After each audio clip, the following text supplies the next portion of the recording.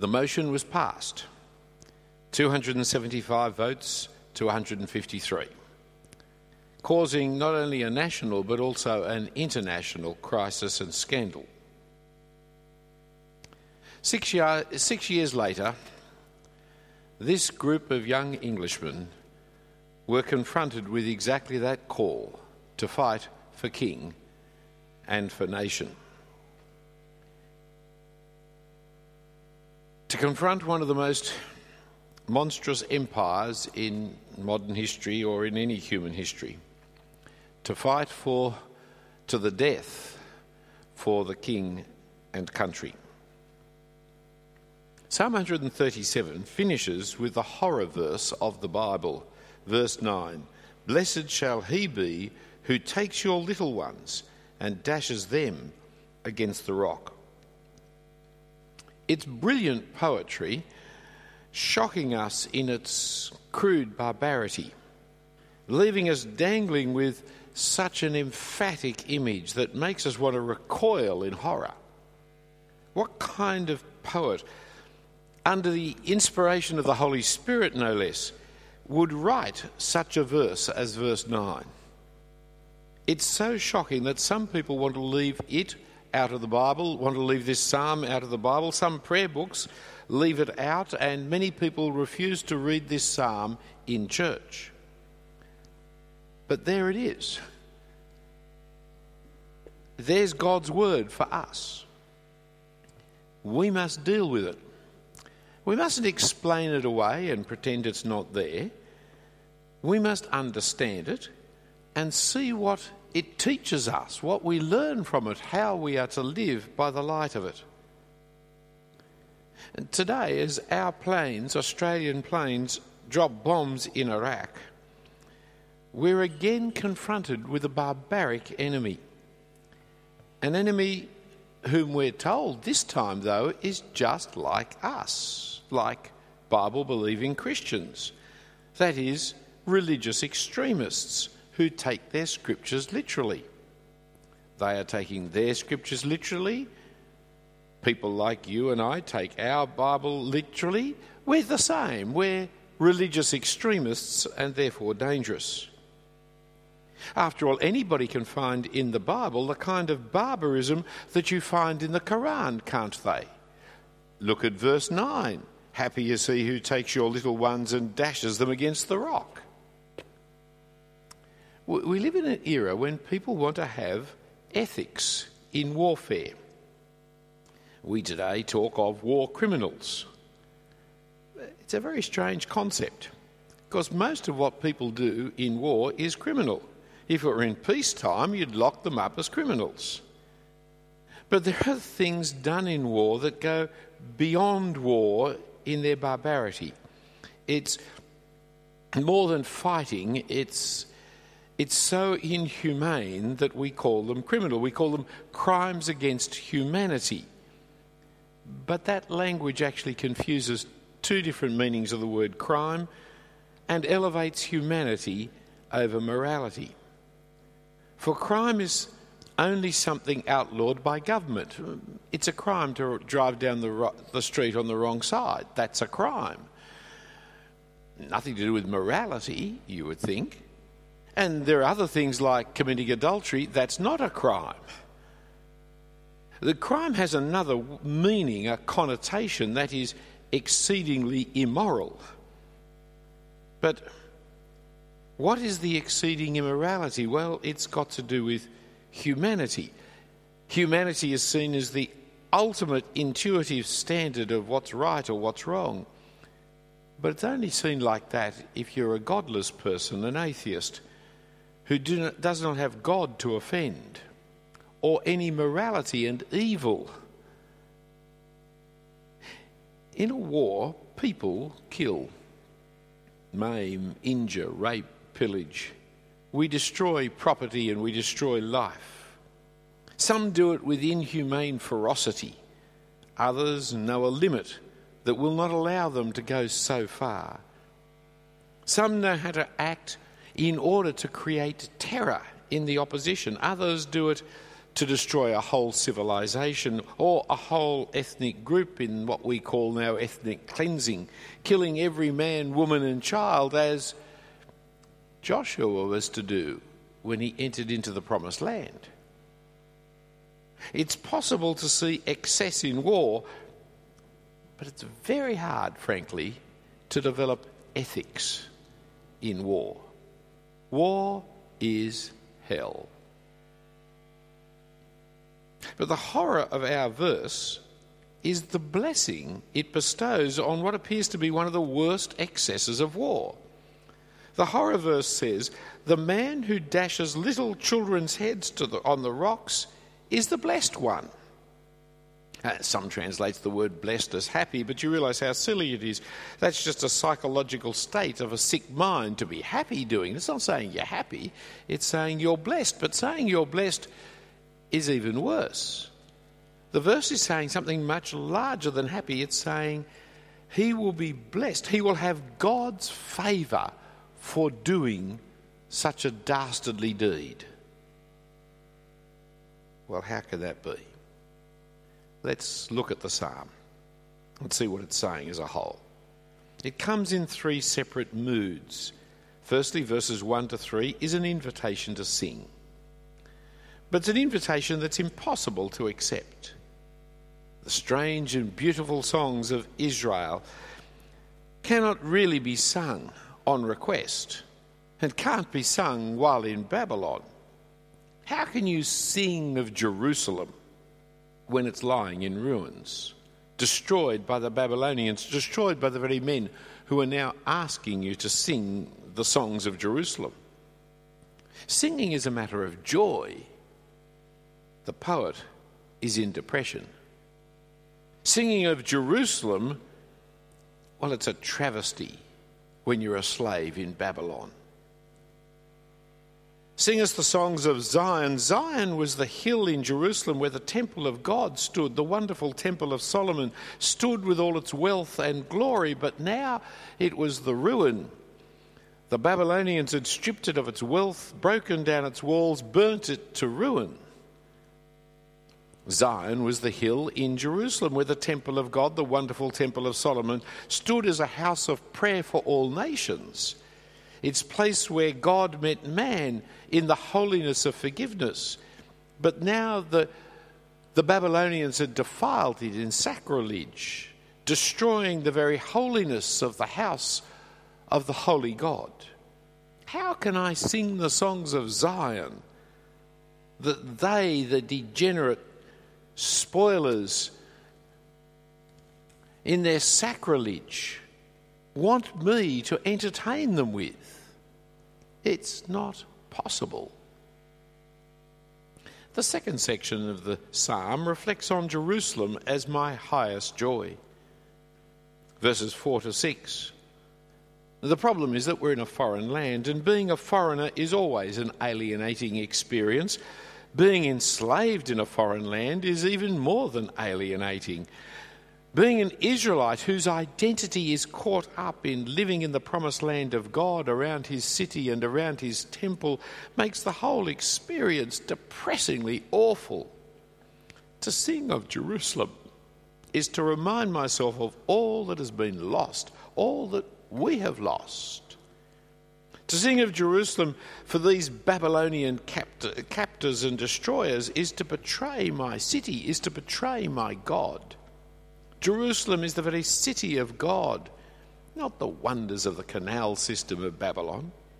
Jerusalem is the very city of God, not the wealth of Babylon with its hanging gardens and world empires. It's Jerusalem that is my highest joy, not this city. Jerusalem is my longing in my homeland. It is the centre of the universe and the place where God himself lives. If I ever forget Jerusalem, if I ever forget the wonderful city of God and settle for the fleshpots of Babylon, may I myself be destroyed. Many, of course, did forget Jerusalem. Many made a good life for themselves in Babylon, and when the opportunity came to go home, they refused to go. They stayed on in Babylon rather than return to the rubble heap that was Jerusalem. But the faithful, the remnant, the people of God, they went home in due time to rebuild the city and to rebuild the temple. So the psalmist declares his highest joy is that of Jerusalem and all that Jerusalem stood for. The city of God, the temple of God, the people of God, the inheritance of the promised land of God, the Messiah's throne, it's all there in Jerusalem. And as he remembers his highest joy, he recalls, thirdly, the enemies of Zion in verses 7 to 9. The Edomites and the Babylonians. They went out of their way to destroy that which was his highest joy. The Edomites were the descendants of Esau, Jacob and Esau, the two brothers. The Edomites were the descendants of Esau, and therefore they were the kin of Israel, the distant cousins. But their father, Esau, didn't value the birthright that was his and sold it, if you remember, as for a bowl of soup. I've always thought it's a fairly poor deal. Not only was it just a bowl of soup, but it was lentil soup at that. And he sold the whole promised land for a bowl of lentil soup. I have higher taste. And instead of treating the Israelites as their brothers, which they should have done, the Edomites had a bitter antagonism towards Israel. So when the Babylonians came to destroy Jerusalem, the Edomites egged on the Babylonians and joined in plundering the holy city. The book of Obadiah is written against the Edomites, especially for what they did when Jerusalem fell. Let's see if we can find it in our Bibles. Obadiah, I've got down here, I think, the wrong page number. It's 933, but I don't think that's right. But it's in that direction. 920, thank you, 920. It's only a short book, so you do need page numbers on this one, 920. And if you look there at verse 8, God says, "Will I not on that day, declares the Lord, destroy the wise men out of Edom and the understanding men of Mount Esau?" And then he describes this down in verse 10. "Because of the violence done to your brother Jacob, shame shall cover you, and you shall be cut off forever. On the day that you stood aloof, on the day that strangers carried off his wealth and foreigners entered his gates and cast lots for Jerusalem, you were like one of them. But do not gloat over the day of your brother in the day of his misfortune. Do not rejoice over the people of Judah in the day of their ruin. Do not boast in the day of distress. Do not enter the gates of my people in the day of their calamity. Do not gloat over his disaster in the day of his calamity. Do not loot his wealth in the day of his calamity. Do not stand at the crossroads to cut off his fugitives. Do not hand over his survivors in the day of distress." Edom didn't go and rescue, didn't go and help, didn't go and stand, stood far off, but even worse. I mean, that's what the Turks are doing at the moment, aren't they? With that terrible city that's being destroyed by the IS, they're just standing with their tanks ready, watching over what is happening, but they're not doing anything. That's bad. But the Edomites were worse. They went down and plundered. They went down and shared with the Babylonians. And when any Jews sought to get away, they stopped them getting away. So now our psalmist in verse 7 writes, calling upon the Lord to act as judge and witness. Remember what they did to us. Remember what they did to your city. And in verses 8 and 9, he turns his attention to the main enemy of God's people, the main enemy of God, the Babylonians. They are doomed to destruction, for they have raised their hand against God and against his people. They have had the appalling audacity to destroy God's holy temple. So the psalmist doesn't call upon God to act, but assures the Babylonians that he will. That no one who destroys Babylon, as Babylon is certain to be destroyed, that the one who destroys Babylon, rather, will be blessed by God for doing the work of destroying Babylon. For as it has been done by the Babylonians to Jerusalem, so it shall be done to the Babylonians. As they dashed their little ones heads against the rocks in that willful, barbaric act of destroying God's people and the future of God's people by killing the children, so shall they see their own little ones, their future destroyed in the judgment of God. Clearly, then, the background of this psalm is important to grasp the feelings that are being described by the poet here. It's like, say, our word barley. It brings all kinds of connotations with it, doesn't it? To many it means a holiday of exotic pleasures. To some of us it means a very bad stomach ache, the barley belly. For others, though, the name now means bombs and terrorists and senseless waste of life.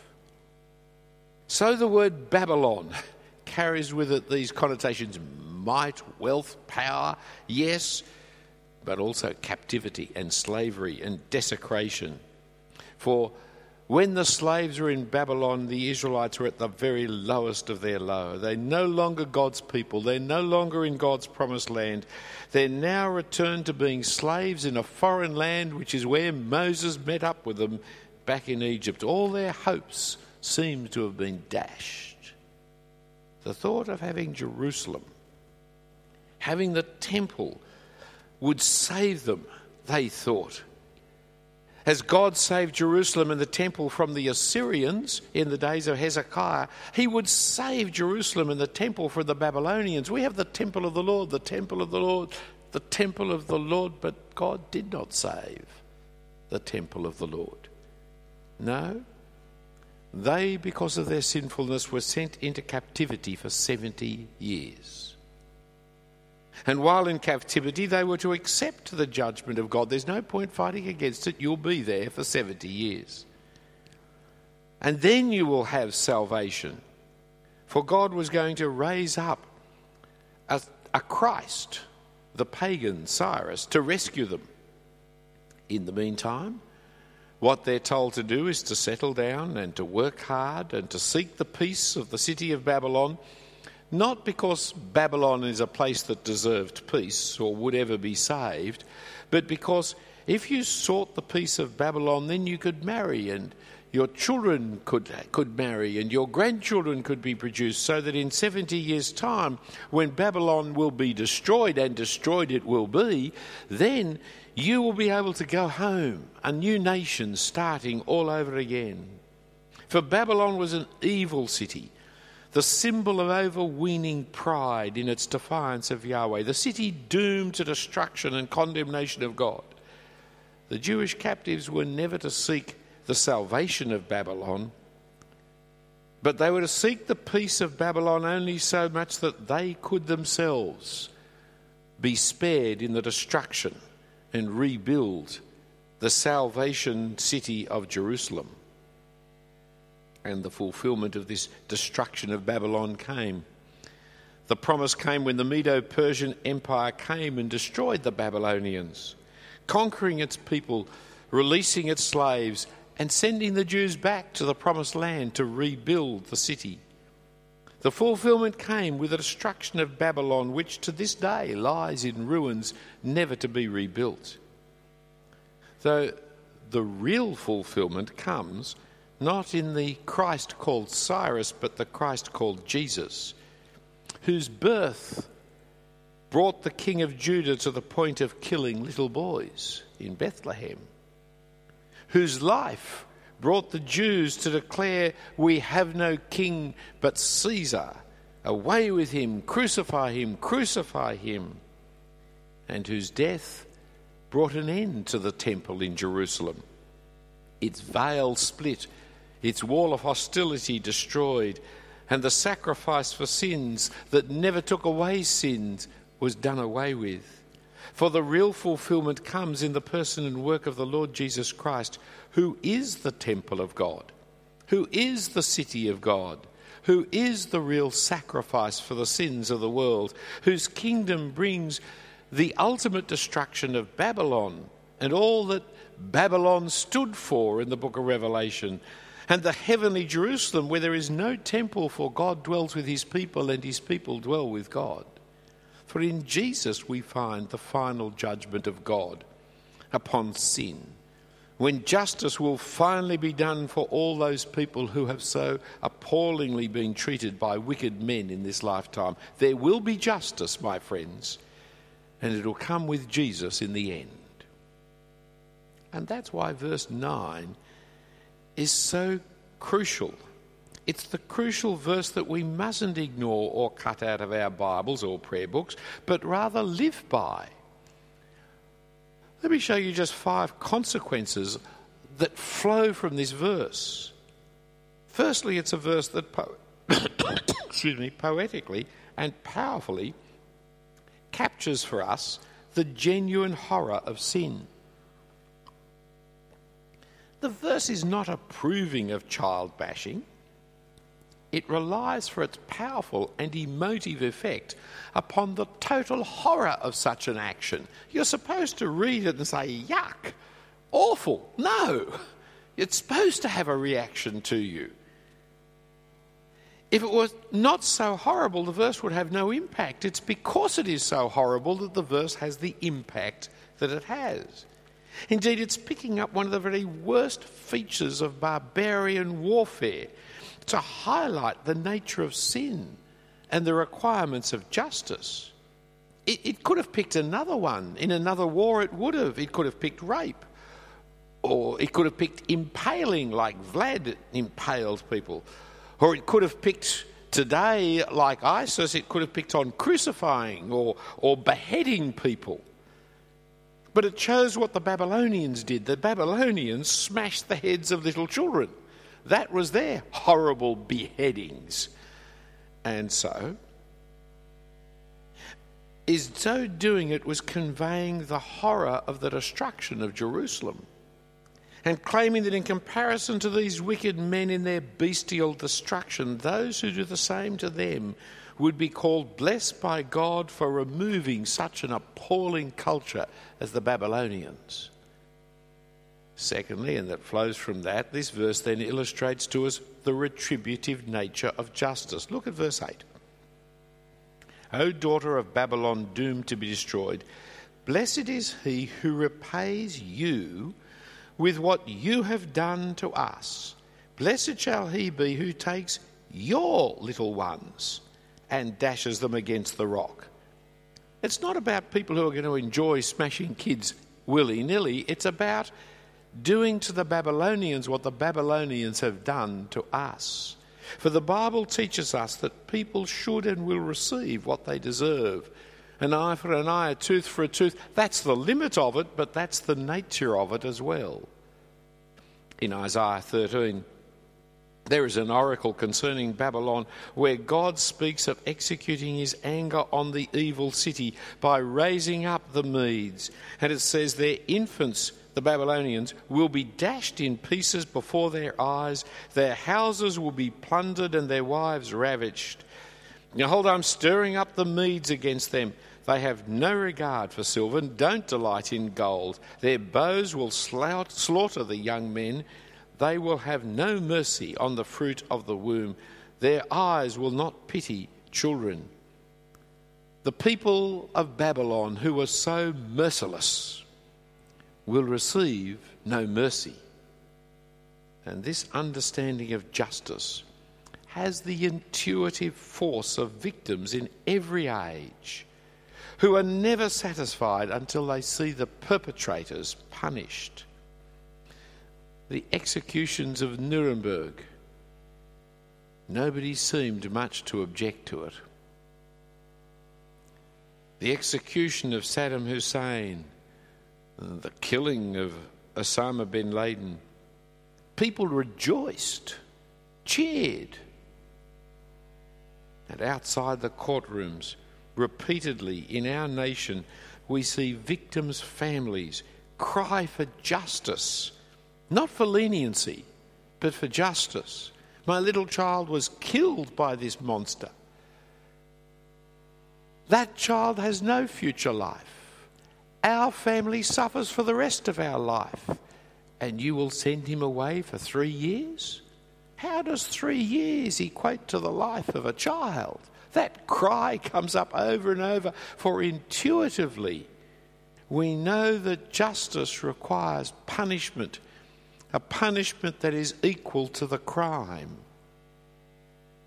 Those of us, like the effete upper-class undergraduates at Oxford University who could afford to go there during the middle of the Depression and have debates, and who have not endured the pain and suffering of humans' inhumanity, we need to be very careful of our self-righteous sentimentality.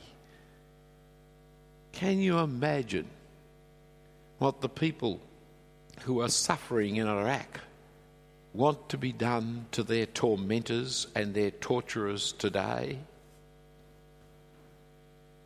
Thirdly, this verse shows us something that we don't like. There's lots of it we don't like, but something in particular, namely the corporate nature of sin and justice. You may want to wash your hands of our nation's decisions, but you can't. We're Australians. We take responsibility for it, whether we like it or not.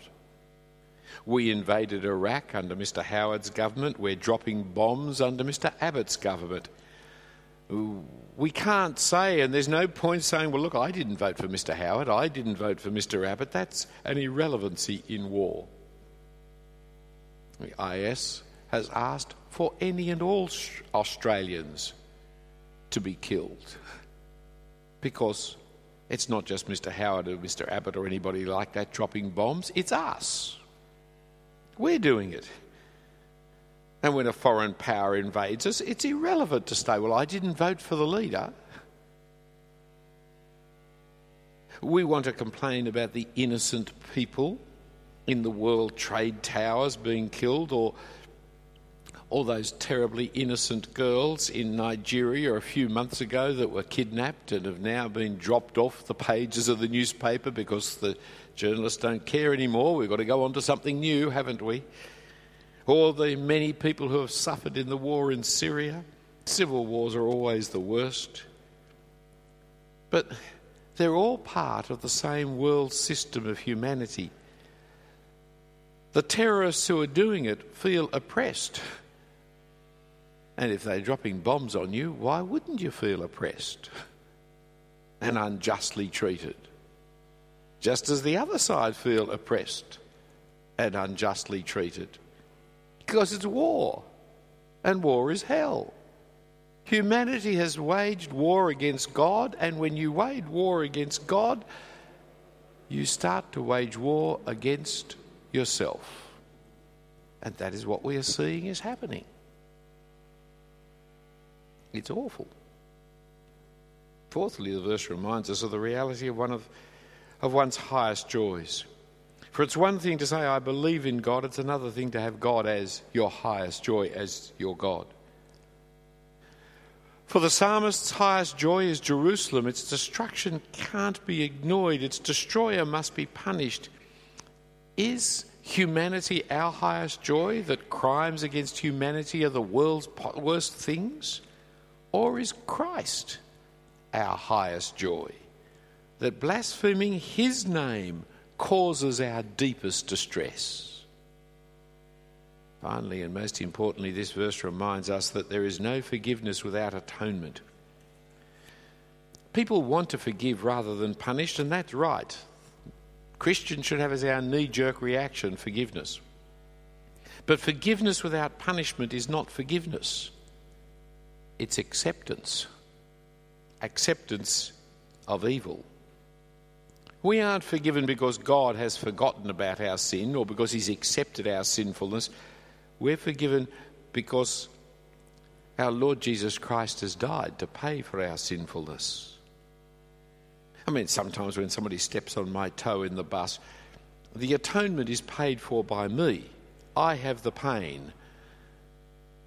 They have the forgiveness. I don't chase them down the road to retaliate with a quick stamp on their toe. In fact, I turn the other foot, so to speak. But the pain is there. All sin creates pain. When the city of God is destroyed, when little ones are barbarically slaughtered, when sin is exposed, then punishment is required.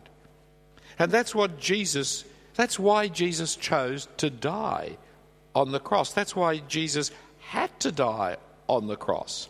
That's why it was all so barbaric, because our sin is so appalling and our rebellion against God is so ghastly that it required God to take upon himself the horror of our sin in all its full force, to be genuinely pardoned and to be fully forgiven. See, this verse reminds us that because sin is so awful, justice is so harsh. And when we remember that and think of Jesus on the cross, we also remember that God's love in Christ is so astonishing, and God's grace in Christ is so amazing. Let's pray. Heavenly Father, we thank and praise you for the Lord Jesus Christ, and that he indeed dealt with sin in all its horror and took upon himself the punishment for the sins of the world, that he who knew no sin would be made sin for us, that we might become the righteousness of God. Father in heaven, we thank you for your amazing grace and the faithfulness of your Son, even unto death, that this world of evil, which requires such punishment, can be dealt with by you so graciously in your Son's death.